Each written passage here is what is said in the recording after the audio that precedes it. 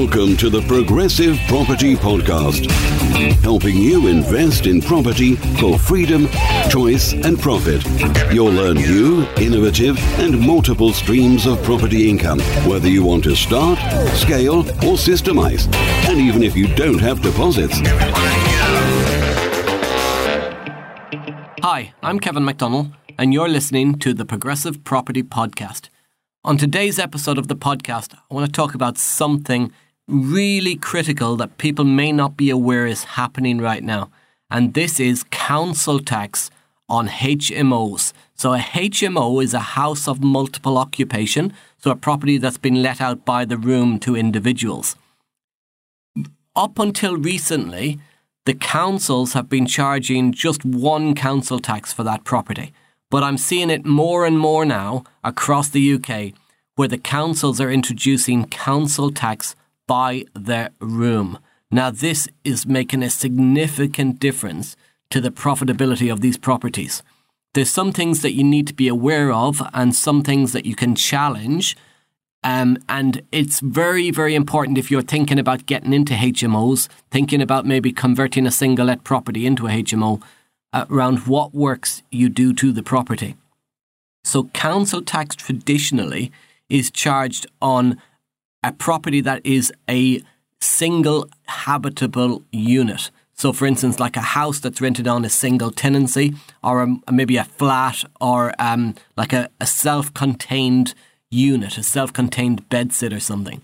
Now, on houses of multiple occupation, over the last few years, what a lot of landlords have done to try and increase their rents is they've converted properties and put en-suites into all the bedrooms and also put kitchenettes into the bedrooms. Now, immediately, if you can sleep, wash, cook, everything within one self-contained unit, then the councils or the VOA, the valuations office, have got the ability to charge council tax by the room for that accommodation because it's set up as a self-contained unit. To get around this, what a lot of landlords have done is just put en-suites in and then have a shared communal area, so shared kitchen where you do your cooking, your washing, all of the sort of communal area would be classed as a requirement, meaning that there wasn't a self-contained unit, so there should be one council tax banding for that building. However, what I've seen recently, and I've been affected by this myself, is that councils have started to issue council tax bills by the room, even if you don't have a fully self-contained room where there's a kitchen facilities. So I've got one property in particular that's a 12-bed, all ensuite HMO, so it's got all en-suites, but it doesn't have kitchenettes in the bedrooms. You've got the tenants have to share the kitchen. They share the cooking facilities. They share knives, forks, plates, all that sort of stuff. But they have an ensuite, so they've got their own individual bathrooms. Well, how the process works is the valuations office, they don't actually initially determine that it's now as 12 individual units. The council will inform the valuations office that the property has changed use. The valuations office will then put the banding in place based on what the council have told them. So in my situation, I've been going around in circles a little bit because the council will say it's the valuation office's responsibility to band it. The valuations office are saying they got their information from the council, and it goes round and round and round in circles and gets no place, to the point where I got my council tax bills frozen until we could appeal. The council's been slow, didn't put my appeal through quick enough, and then the council tax in the council issued summonses for late bill payments and got as far as actually issuing me with a court date. I've managed to have the court dates cancelled and the summonses cancelled while they re-look into the bandings. Now, I'm not sure if I'm going to get one banding or not, but on this particular property, one council tax bill for the year is £1,300 and 11p. That's the yearly council tax bill for the building. That's £1,300 and 11p for the year.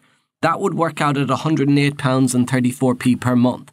As it's a 12-bed HMO, that's £108 and 34p per room over the year.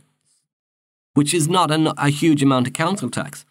However, with the current billing, because I've been billed, instead of £1,300 and 11p for the entire year, I've been billed that per room per year. So on a 12-bed property, that's £1,300 and 11 pence per month, meaning my council tax has gone from £108 34 pence per room per year to £1,300 and 11 pence per room per year. A massive, massive increase. An increase that actually wipes out the entire profit for that building.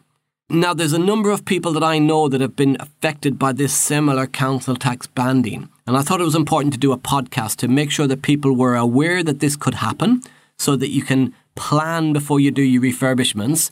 Because it may be that one thing you could do is not put en-suites in every room. So I know I mentioned a few moments ago that it needed en-suites and kitchenettes to become self-contained.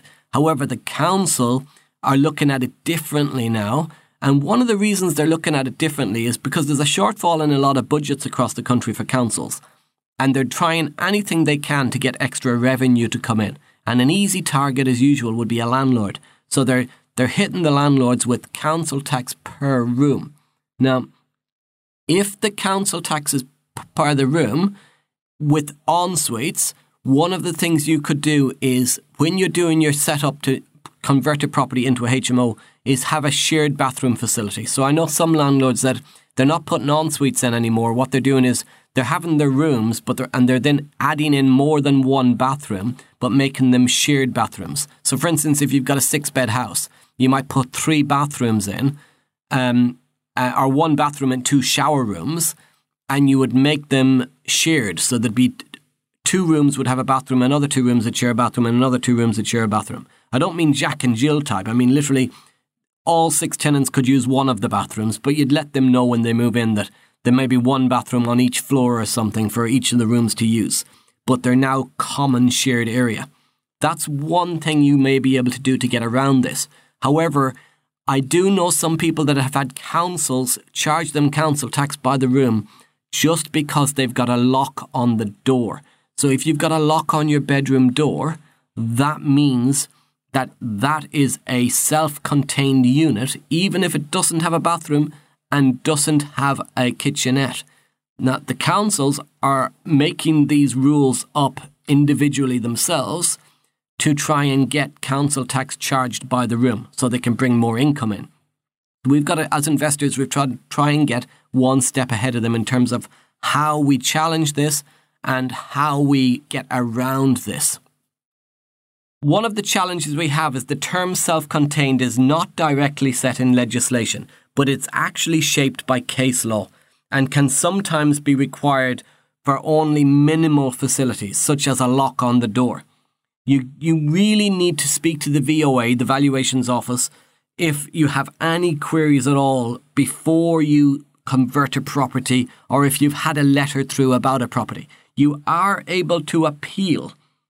So to get further information and to appeal your banding, if you have been banded and charged by the room, is to go to gov.uk/council-tax-appeals. And you can challenge your council tax banding. Because one of the big things that I've noticed is that actually we've been not just having to charge council tax by the room, but they're giving it a band A as well, which is the most expensive council tax. Now, one of the things that you could do is say, oh, well, I can qualify for a 25% single person discount. However, the 25% single person discount only qualifies if the individual council tax is being paid by the tenant. Now, as most people who have done houses of multiple occupation will know, is generally they're let on a all bills included basis, which includes the council tax, which means the landlord is responsible for paying the council tax on the way that your tenancy agreement is written.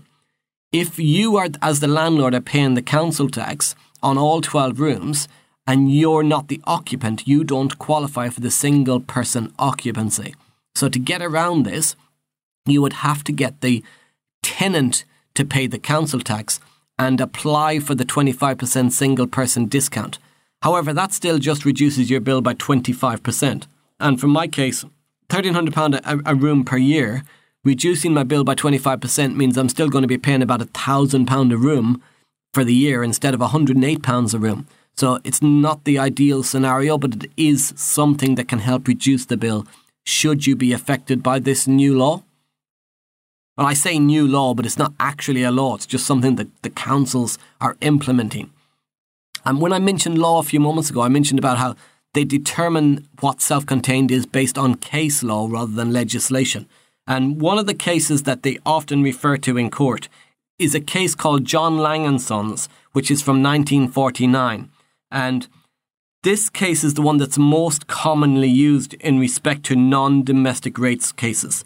So if you've got a non-domestic rates case and you take that to a court, they have based most of their decisions on this case in terms of what they determine the rateable value for. Now, there's 4 things that the court looks at when determining the value of the rates for that property and for that room. 1 is it beneficial? 2 is it exclusive? 3 is it actual? And 4 is it non-too transient?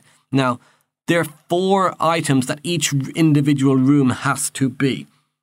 If the occupation is those 4 things, then it is likely that there is sufficient case to warrant for its own council tax banding. Our job is to challenge that. In simple English terms, me being Irish, beneficial, exclusive, actual and non-too transient, I'm not even 100% sure what that even means. But in simple English, what you need to know is that one of the ways you can challenge this is to not have en-suites, to certainly don't have kitchenettes in your HMOs. But more importantly is, if you have all of the tenants, and this is the critical point, is if you have all of your tenants on one tenancy agreement, so on the case of my 12-bed HMO, if I have one tenancy agreement where all 12 tenants are on the same contract, then from what I've been researching, this is the best and most effective and efficient way to challenge the law. Because what you are showing is that there is one tenancy agreement, so therefore there should be one council tax bill. If you've got 12 individual tenancy agreements, you are showing 12 individual units within that property that are self-contained. So if you are challenging the VOA on any bill, if you've got a HMO where they're targeting you and asking for you to pay council tax by the room, then if you can get all of the tenants onto one contract where the tenants all pay the rent together, and it might require that all tenants pay, say on my 12-bed, 11 of the tenants pay one tenant and then that one tenant pays me, that is a way to get around the bill. And it's nearly worthwhile doing that because you could offer that one tenant a discount on his rent to be the property manager in that house, to look after it for you.